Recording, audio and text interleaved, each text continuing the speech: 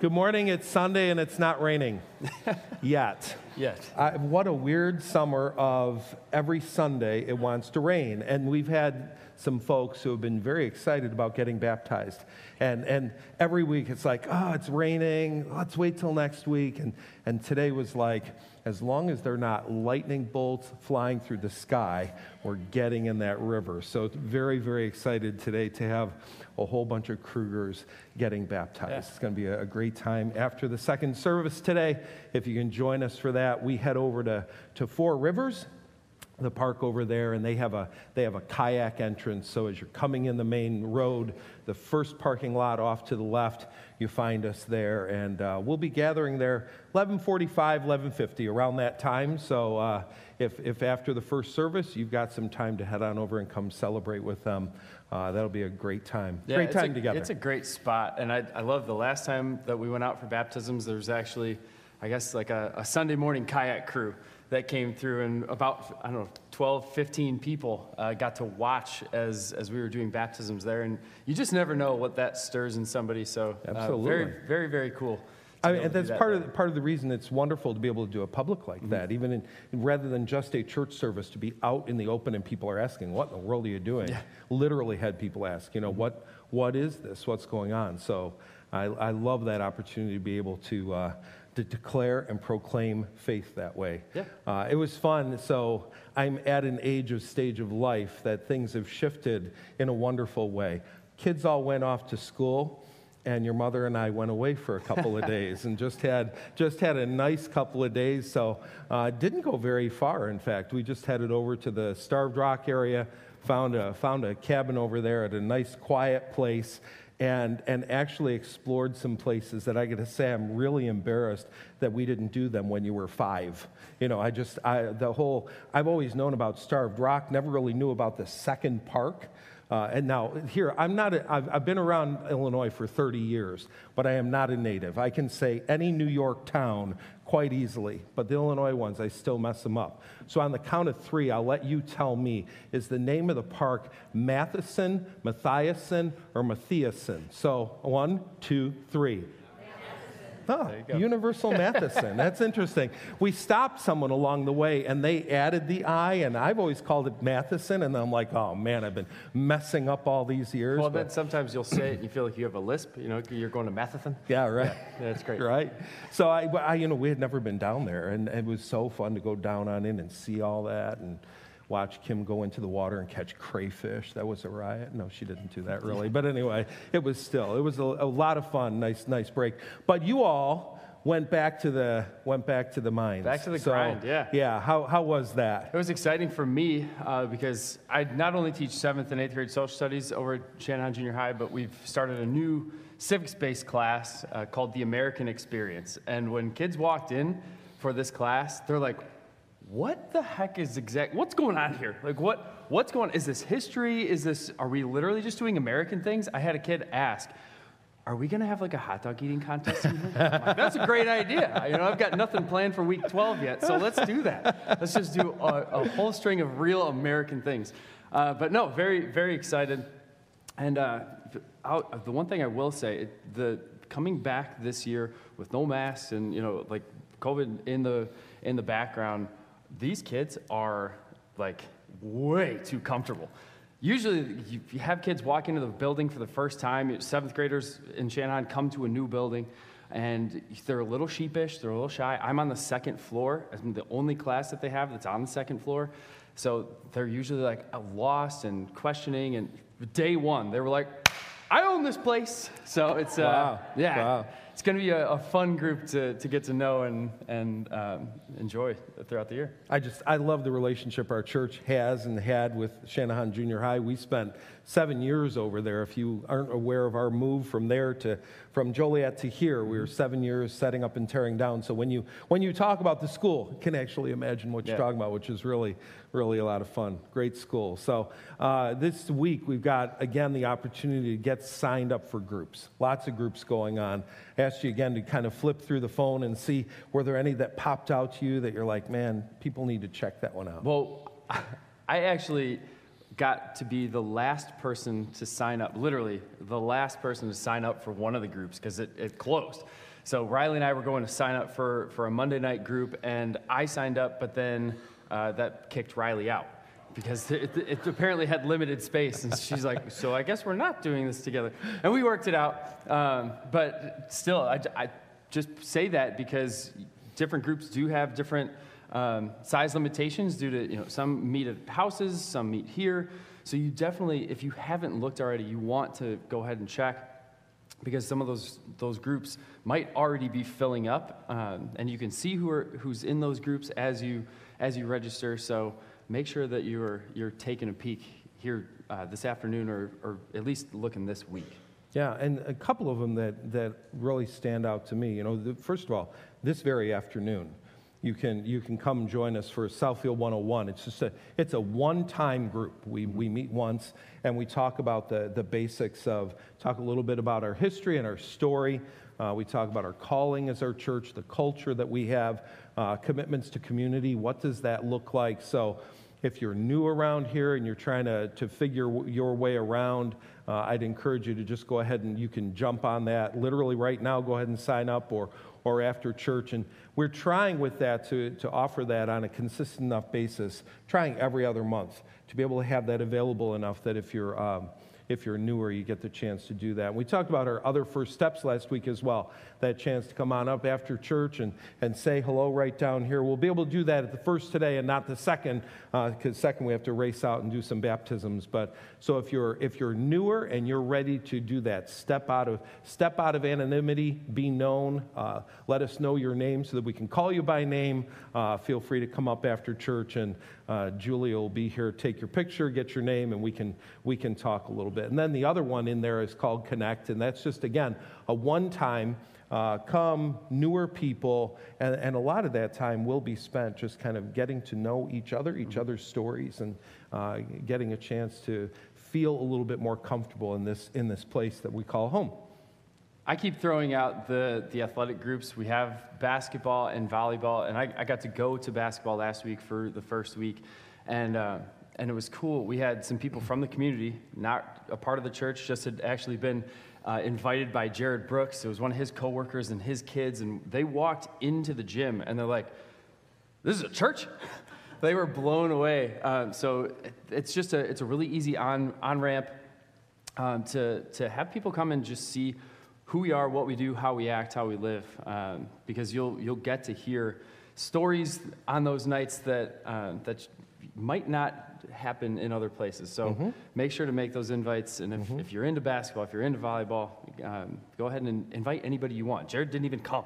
He just invited. He said, we have a Monday night basketball group, and his coworker showed up with his kids. So just a really, again, unique opportunity that we have here with having the gym. Yeah, you got Mom Connection coming too, and that one I love it because it's a little bit of a hybrid. It's not a single small group. It'll be a time where you'll listen to a lesson, some speaking, but then break down into groups throughout the year. So you're actually signing up for the first fall semester, and I mentioned that one particular because the registration for that one closes September 1st, which I know you're thinking, September 1st, I have months. No, you don't. It's right around the corner. So September 1st is near. Make sure you do that. And then the other one, I love the fact that, God's growing us in many areas, and one of them is the number of kids that have been involved in little kids and big kids on a Sunday morning.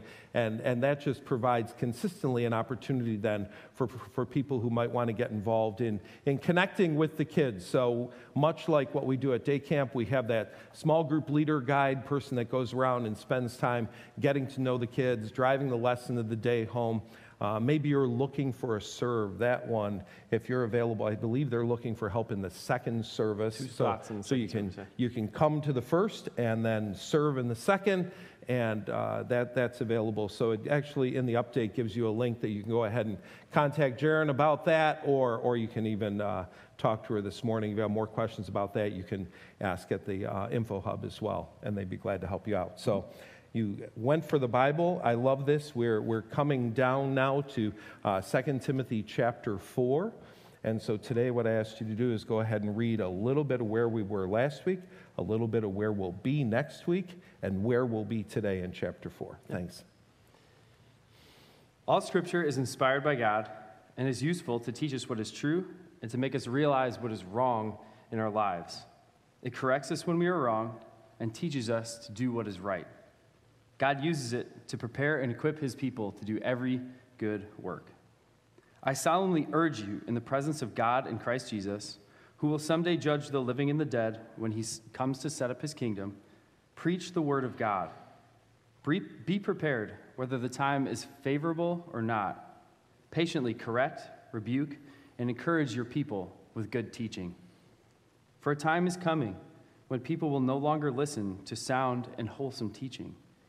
They will follow their own desires, and they will look for teachers who will tell them whatever their itching ears want to hear.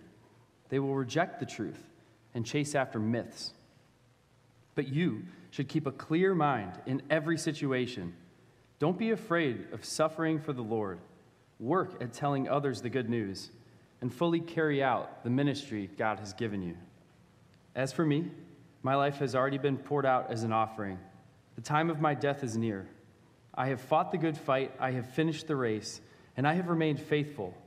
Now the prize awaits me, the crown of righteousness, which the Lord, the righteous judge, will give me on his day of return. And the prize is not just for me, but for all who eagerly look forward to his appearing. And so, God, today we take your word and we open it. And as we do, we realize that we are not simply staring at ideas of ancient men, but we are looking at the words of the Holy God. You've spoken this to us. You left it, you created us, and then you did not just leave us on this earth without guidance, but you let us know what a well-lived life looks like. You let us know that there is no well-living apart from Jesus, that we need him as our forgiver and as our leader. And then when we follow him as leader, as your instruction comes to us from your word, we're to listen and obey. It's not optional. For a person who follows Jesus, you want us to hear what your word says and then live it. And so I pray that we would never be a church, never be a people that are satisfied with simply receiving information on a Sunday morning, but that we would always have our hearts leaning toward transformation. We want to look more like Jesus. We want to be more like Jesus. We want our hearts transformed like Jesus. And so we take your holy, inspired word today and look at it to understand and to grow. In Jesus' name, amen. So if you carry a paper Bible, you can go over to 2 Timothy chapter 4. You can also look up digital, and we put the scripture on the screen today. I love this passage we're coming to today. I got to be honest with you, last week, this week, and what we're doing next week, I don't know why, but God's just done kind of some unusual stirring of my heart with these particular passages. It's probably in part just where Paul is in his life, that he's coming down to the very end of his ministry, and these words mean so much. It's probably something of the relationship that Paul has with Timothy, all those pieces. But I think the scripture itself, coming to that place of looking again at the Word of God and realizing that on Sunday morning, and we're not just gathering to have coffee and fun time together, but we're gathering to hear what God has to say to us. And so there's a real sense of, I think, wonder for me in these passages as I get to connect with God in a unique way through his word. We go to the beginning of chapter 4, verses 1 to 5, and I want you to note that those verses, they're important both in terms of their content and in terms of their context, where they fall and what's happening behind and before. So next week we'll be looking at the words that Brian read at the end, where Paul's literally going to say, this is it. I'm pretty sure I'm about to die. I'm pretty sure that these are my last weeks, perhaps my last days on earth.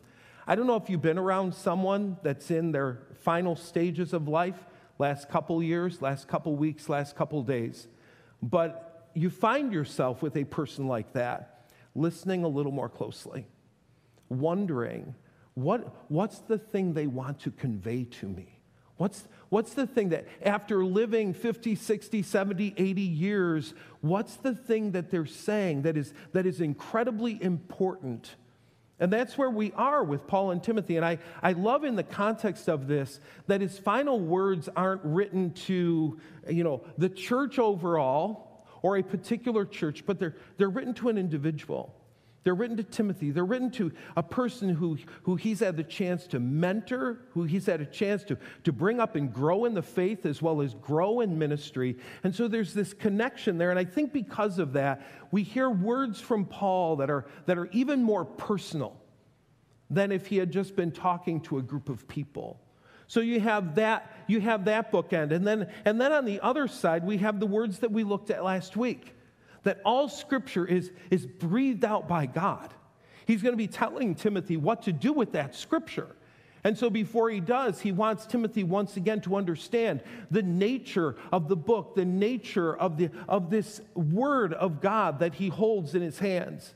We talked last week about inspiration, and I want to brush on that again. I think it's important to talk about it again because it's important for us to understand that book that we hold in our hand, that passage that we swipe on our phone, isn't just like any other book. In fact, there literally is no other book in all the world like this book, and I want you to have confidence in the nature of the book. This passage, I love the way the English Standard and the New International Version have translated the word that other translations use, inspired. I'm not particularly a fan of the word inspired, and it's not because I don't believe in the doctrine of inspiration. I absolutely do. I'm not a fan of the word inspired because in our times, the word inspired is packed with meaning that is not the equivalent of what God is talking about when he says, my word is inspired. And so they go far more literally and say, it's breathed out by God. It's the breath of God. We're listening to what God breathed out by his Spirit into a person that they might write it down and record it for the rest of us. When we hear the word inspired, we think of something that is inspired or inspirational. Oh, I read this story this morning and I was moved. I'm ready to go take a mountain. I don't know about you. There are times I'm reading the Bible and I'm not very inspired. I'm going through Leviticus and I'm like, when does this end? There are parts that you're like, this didn't lift me up today. In fact, there are parts that outright whack me on the side of the head. That's not very inspirational. That's not what God is saying when he talks about his word being inspired. Nor, and this is really important, nor is he talking about the author himself being inspired. It's not that the author was inspired. The Word of God, the Bible itself, is where we find true inspiration. So we see the different versions in the way they say it. It's breathed out by God. It's God-breathed. The New Living does use the word inspired. J.I. Packer, great theologian, person well worth reading, said this about inspiration. It's that divine combination of prompting and control that secures precise communication of God's mind by God's messenger. Interesting process because it was not simply God dictating his word to people. He didn't say, grab a pen, take this down. And what I love as you read Scripture, you start to realize that God employed the person, the personality, the experiences, and the education of every writer. So, you're reading something by Peter, and if you could read Greek, it's not the best of Greek. It's kind of what you expect from a Galilean fisherman. Very different from Paul, who's highly educated, who's a scholar, who's a master of language. But then Paul is really logical, and he's going to be different than the Apostle John, who I can imagine picking daisies every time he's walking behind Jesus. This guy is so artsy. He's talking light and darkness and all. And Paul would be kind of going, would you just cut through it? Tell us what's going on here. All their personalities are found there, and God uses the person, the personality, the education, and the experiences and brings forth his holy, inspired word. We saw this in 2 Peter chapter 1.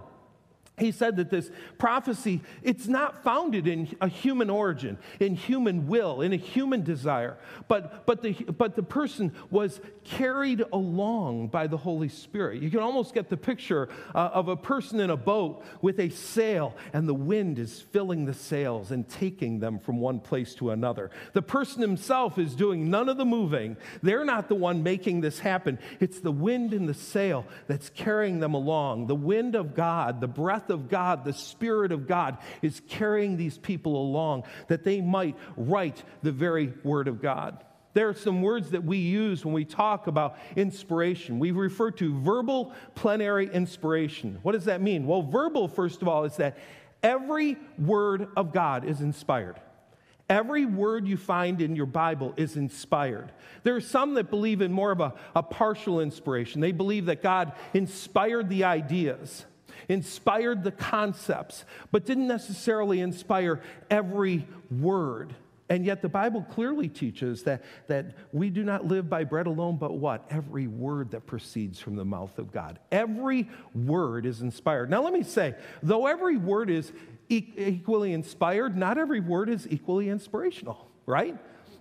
There are parts of Scripture, I don't want to call them one more meaningful than another, but let's face it, there are parts of Scripture that really, they carry you along, they're important. And then there are genealogies. There you go, list of names. I love this. Next week, Brian's got to list and read the names at the end of 2 Timothy. Can't wait for that. But lists of names don't carry us along the way others do. Having said that, every name in that list is inspired. Every word in the Word of God is inspired. Plenary means that it's fully inspired.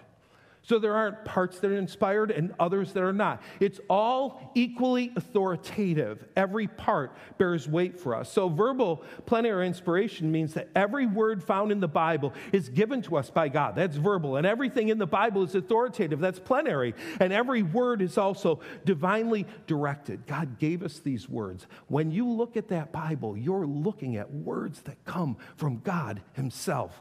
All Scripture is breathed out by God. Scripture, as we said last week, originated in the mind of God. It was communicated by the mouth of God, by means of the breath or Spirit of God, through the hand, heart, and personality of the servant of God. So he says it's inspired, but he says it's not only inspired, it's useful. It's got a very important use in the life of a believer. And when he says it's useful, in part what he's saying? Get your nose in the book. It's not useful sitting on a shelf. It's not useful if you own 10 of them and never look at one of them. So he's saying it's useful. When you get yourself into that book, you find it useful for teaching, reproof, correction, training in righteousness, so that we might be complete and equipped for every good work. He ultimately says that the result of taking time absorbing the Word of God is that you will have maturity and mastery. You will grow up in Christ. That maturity is fullness or completeness. There won't be missing parts. There won't be missing parts to your faith. And mastery is fully equipped to do anything God asks you to do. So you have these bookends. He's saying, it's the end of my life. He's saying, this is the most important book you will ever convey to other people. And then comes what's in the middle.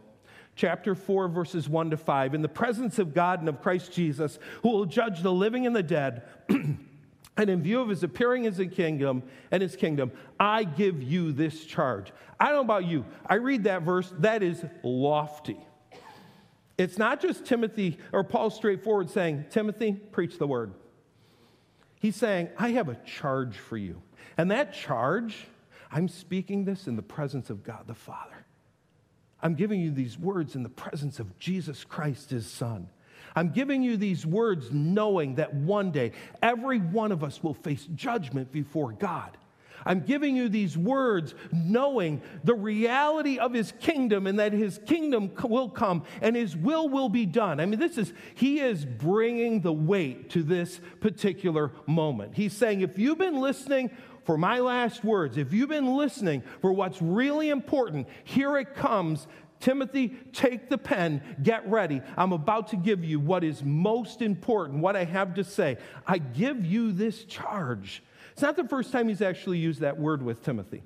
In 1 Timothy chapter 5, he said, I solemnly command you, or I charge you in the presence of God and Christ Jesus and the elect angels, I charge you to keep these rules without prejudging, doing nothing from partiality. He says, I don't want you to be a person who's showing favoritism to anybody. He says, never be in a hurry about appointing church leaders. Don't be too hasty in the laying on of hands. He says, don't share in the sins of other people. Keep yourself pure. He gives him this charge in this particular moment. There's another point in 2 Timothy chapter 2 where he says, remind them of these things.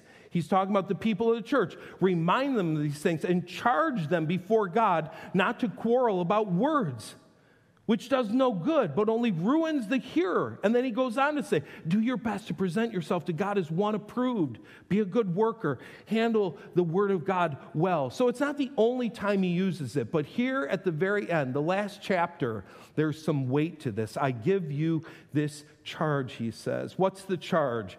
Preach the word. Now, you look at that this morning and you go, okay, well, why are we looking at this particular passage today? Because in reality, it only seems to apply to maybe one or two people in the room. Most of us do not spend our life preaching. What's the importance today of looking at this and understanding it? There's great importance in it. Paul says he's to preach the word of God. When I look at preaching in the modern context, when I look at preaching in communication theory in 2022 in America, most people would say it's probably one of the worst forms of communication possible. It's not a great way to communicate much of anything. To have a group of people come, sit on the not most comfortable chair in the world, and listen to somebody for 30 to 40 minutes deliver a monologue. There are far better ways to communicate, aren't there? Far better ways. Maybe if it was more of an open discussion, more interactive, get something interactive going, or maybe if there was some more media besides just a still sitting screen. Maybe if those words moved a little bit, or pictures were coming up, or occasionally there'd be some great words, I don't know, something that just, whoa, there it is. And instead, we're listening to a monologue when somebody's talking about what's going on in the Bible. Why in the world would we lean into preaching? It's not even when you think about it very democratic. And by democratic, I'm not talking about parties. I'm talking about democratic as in most communication today, you want everybody to have the opportunity to bring their opinion to the table. Let's all sit around together, everybody share their opinion, and then we'll politely discuss those opinions. That's not what's going on here. And why is that? Because we're not listening to an opinion. We're listening to God. I think in large part what he's just said about the Word of God is why he says, this is the means by which I have ordained for my word to be declared. It is to be preached. It is to be preached. Not because of the authority of the person, not because of the education of the person delivering it, but because it is direct, inspired instruction from God. No debate. No debate. This is what God says. This is what God says. And so he wants us to understand that there need to be times in our lives, whether we have the chance to declare it or we have the chance to hear it, that we are receiving the Word of God, realizing it is the Word of God. Now, having said that, I understand. It's conveyed by a sinful, broken person. Sometimes it's conveyed by a person with an agenda. Sometimes it's conveyed by a person who's decided what they want and finds Bible verses to apply. And that's why we see in the Bible, the Bereans actually question if what Paul is saying is the same as what's in the Bible. And that's why we all have our copy.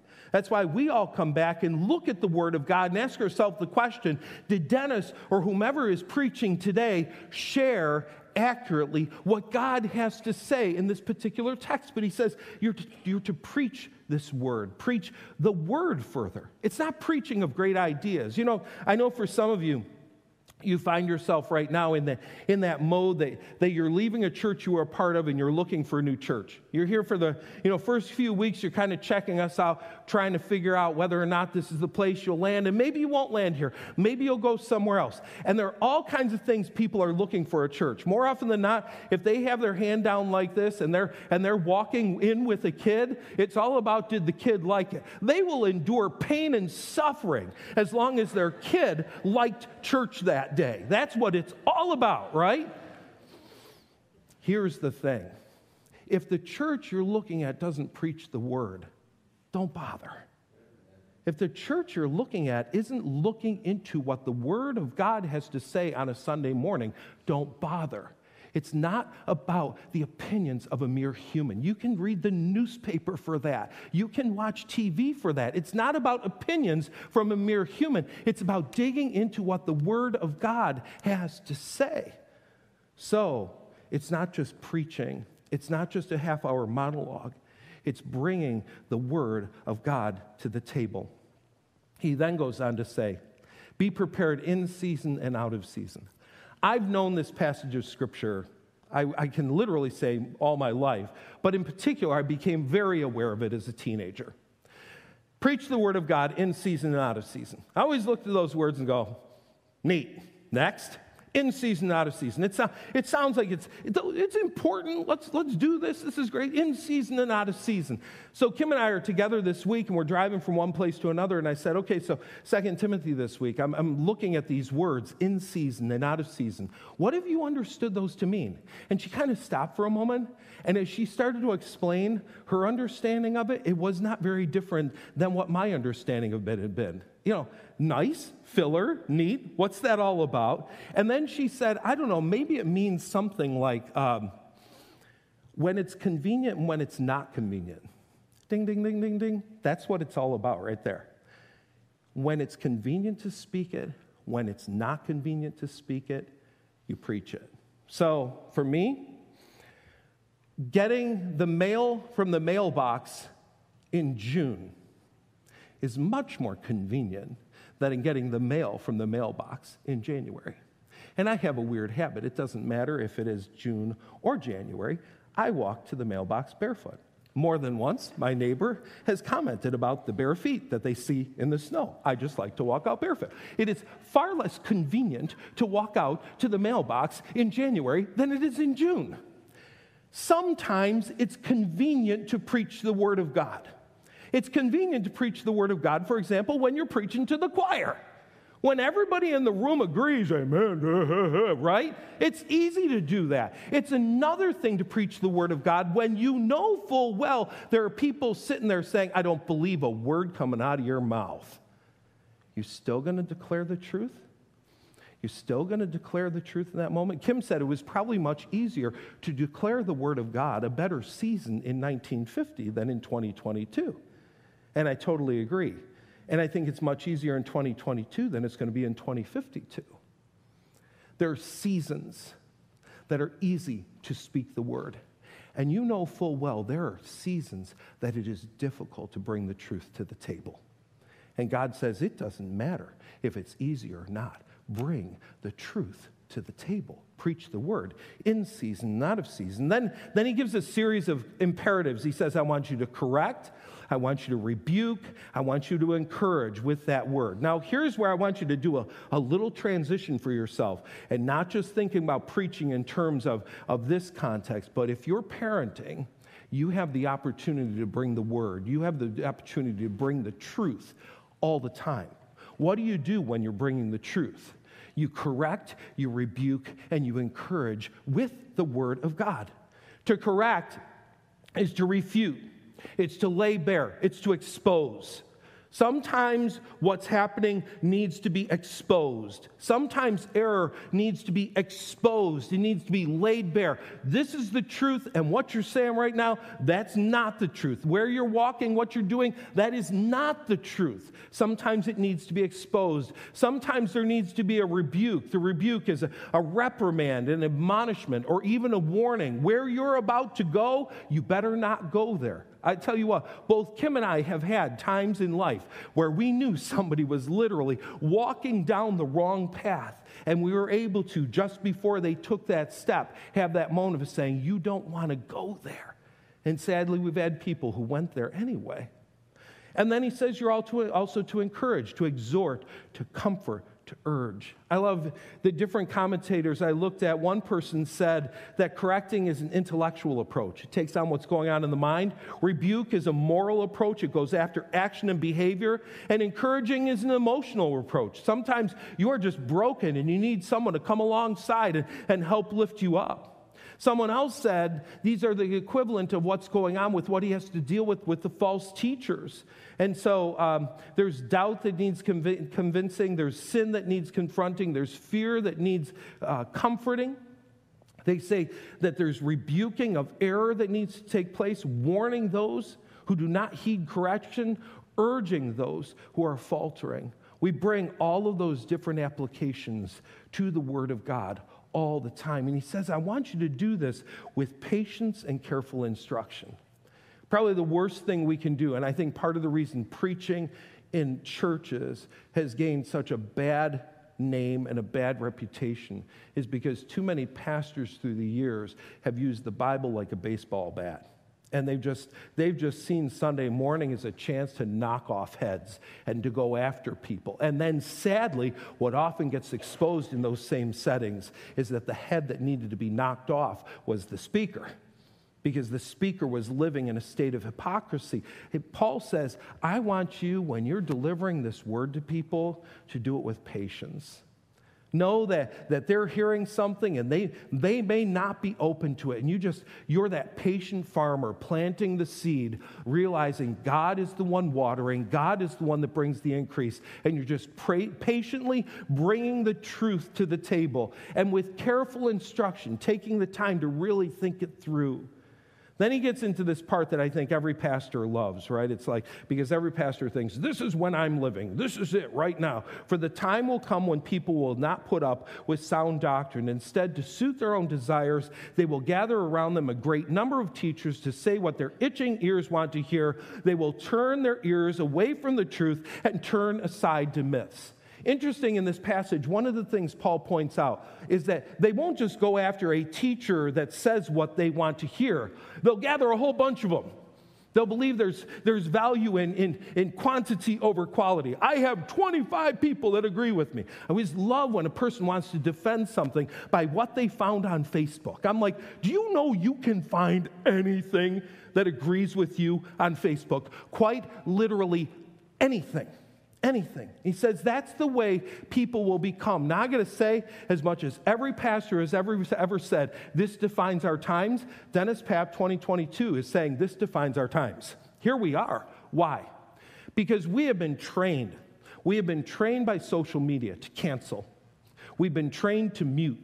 We've been trained to unfollow. We've been trained to block. We've been trained to say, I'm going to sift away anything that doesn't agree with me and only ever receive and interact that which is the same as what I think. We've got that training going on in our social media, and it's become part of where we live.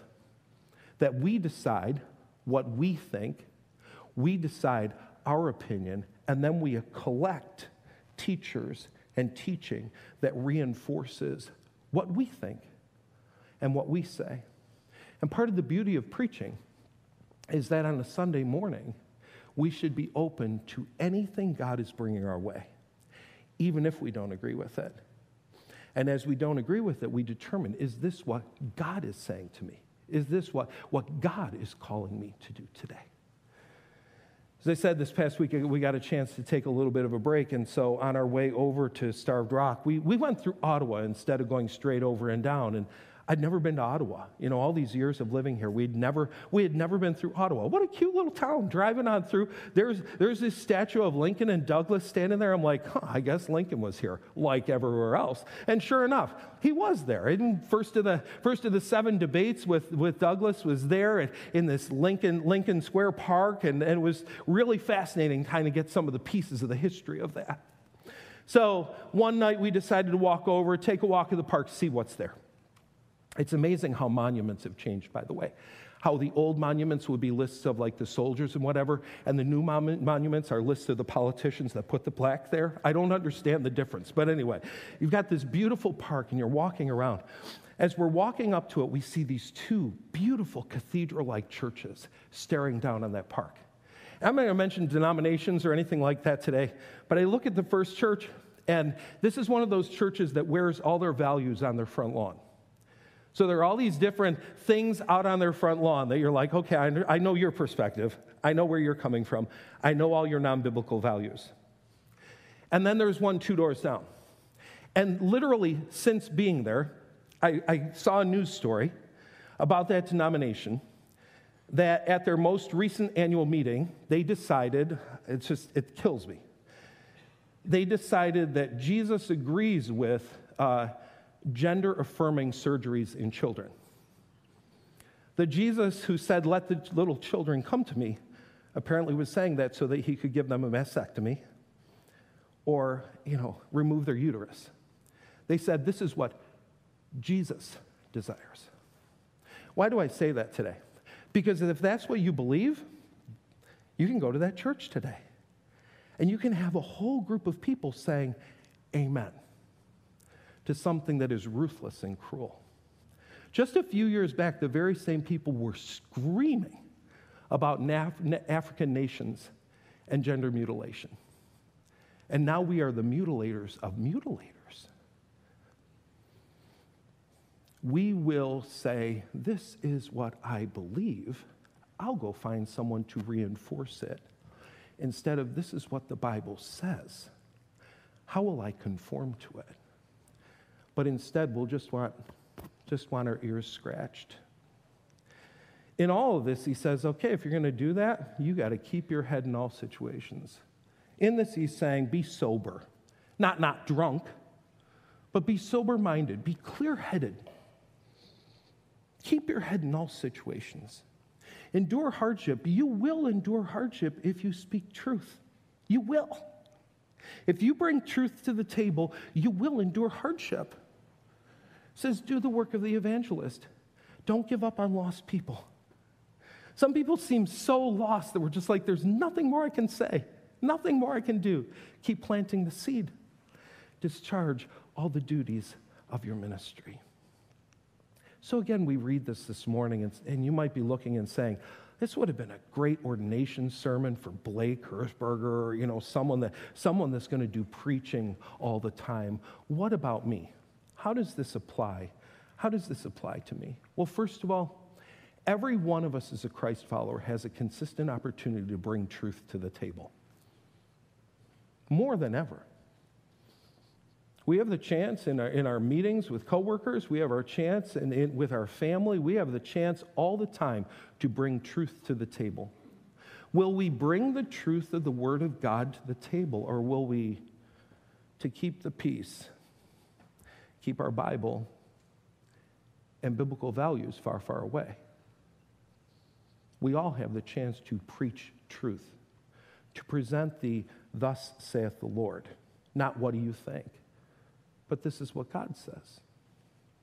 I think, secondly, it brings some weight to all of us to find ourselves in situations where we are receiving preaching, to make sure that we don't sacrifice this opportunity to listen to the Word of God presented, and in the process of listening to it presented, to ask the Holy Spirit of God, so where do you want me to change? How do you want me to grow? But probably the third and maybe the most important application of all is to be aware, not that there will be people who will look to have their ears scratched, but that I might be the person who's looking to have my ears scratched.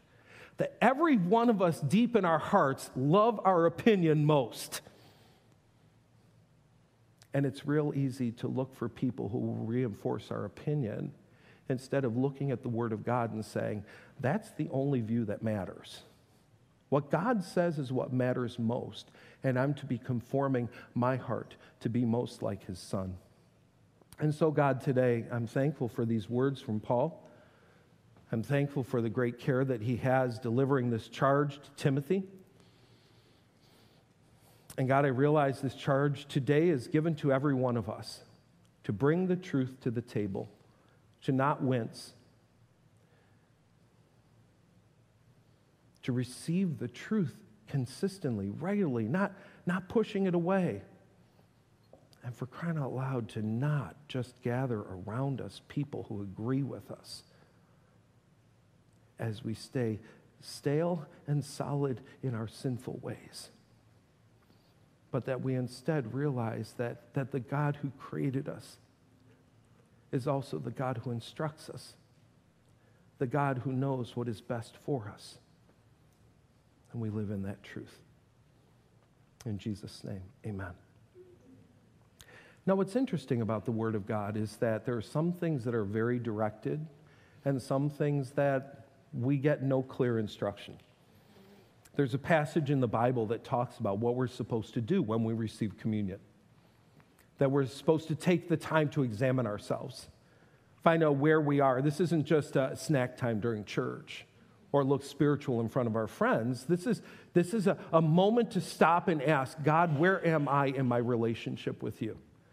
But Scripture, while it gives instructions like that, it never gave instruction on do this every Sunday. Or like my church growing up, do this the first Sunday of the month. Or do this quarterly. Or make sure you use Welch's. It doesn't give those kinds of instructions. Which is what is beautiful in those cases is God gives us some freedom based on the convictions he brings to us. And a long time ago, part of the conviction that came to us is that part of the Bible that says every time you eat the bread and drink the cup, you declare my death until I come back. Every time we do communion together, it's an evangelistic opportunity.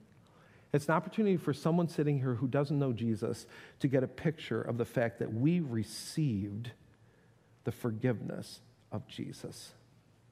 And so today, as you walk to that table, whether it's in the back or the front, the gluten-free on the sides of the platform, wherever you walk today, would you realize that you're declaring the Lord's death until he comes back every time you do this?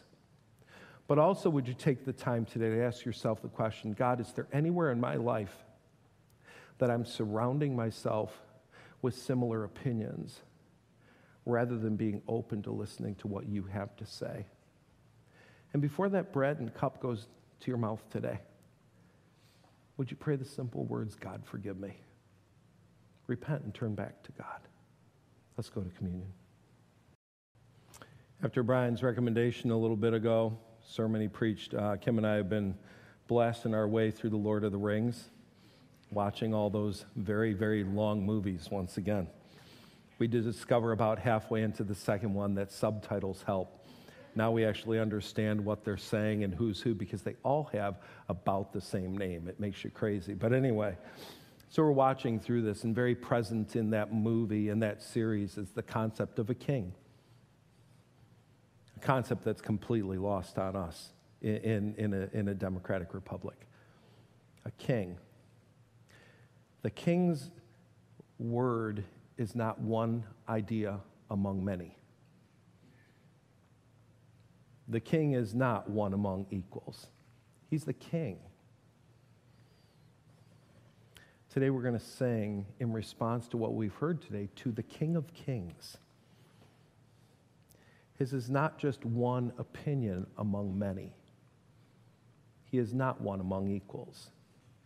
He is our king. And we listen to his voice. And we follow what he says. Let's stand and sing to our king.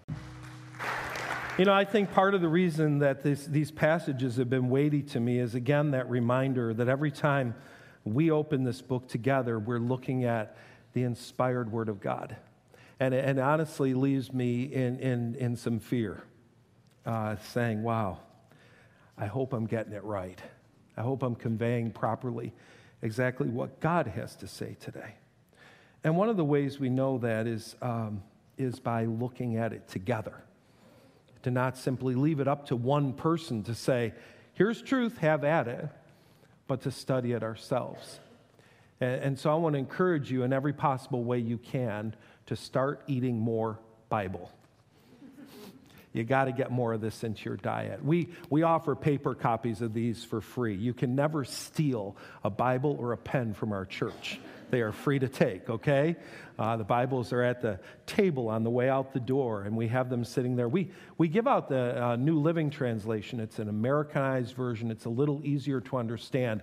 I will say, though, too, that the print is for the visually challenged will have a fun time. But anyway, I mean, it's teeny. I can still read it, but Brian can't. But anyway, so you got that. You've also got great apps that you can carry the Bible with you all the time. I love using Bible Gateway. So many different versions that you have right there on the spot, as well as Bible.com. So you got both of those. And then the other thing I want to encourage you to do is get yourself into some sort of systematic Bible intake. You know, on Bible.com, for example, they have a whole bunch of Bible reading plans. They're great, except that some of them, what they are mostly devotional and a verse attached, all right? So what you have, a devotional is inspirational. It's not inspired. The Bible is what's inspired. The Bible is what says it will lead to life change. So make sure that when you're doing those Bible plans, you're not just reading someone else's opinion about what is written, but you're reading what God has to say. Read His words. Take His words in. You're like, well, they're hard to understand. Yeah. At one point, you didn't know 2 + 2 was 4 either. Now you got that down. You're on to 3 + 3. So, you know, we keep reading, we keep growing, we keep learning, but you got to take it in. You got to take it in. So this morning as we leave today, we've got these pictures that hopefully give us a little bit better idea of what's happening every Sunday morning. Diane will be over here this morning. If you need to pray with somebody, I'll be on this side along with Julia to get some pictures taken. She's doing double duty today. She's actually on the camera at the first service, so she's going to run like the wind, probably hit a few people on the way up. Just don't worry about that. She'll come, and if you haven't had your picture taken yet, come on up and say hi. Have a great week.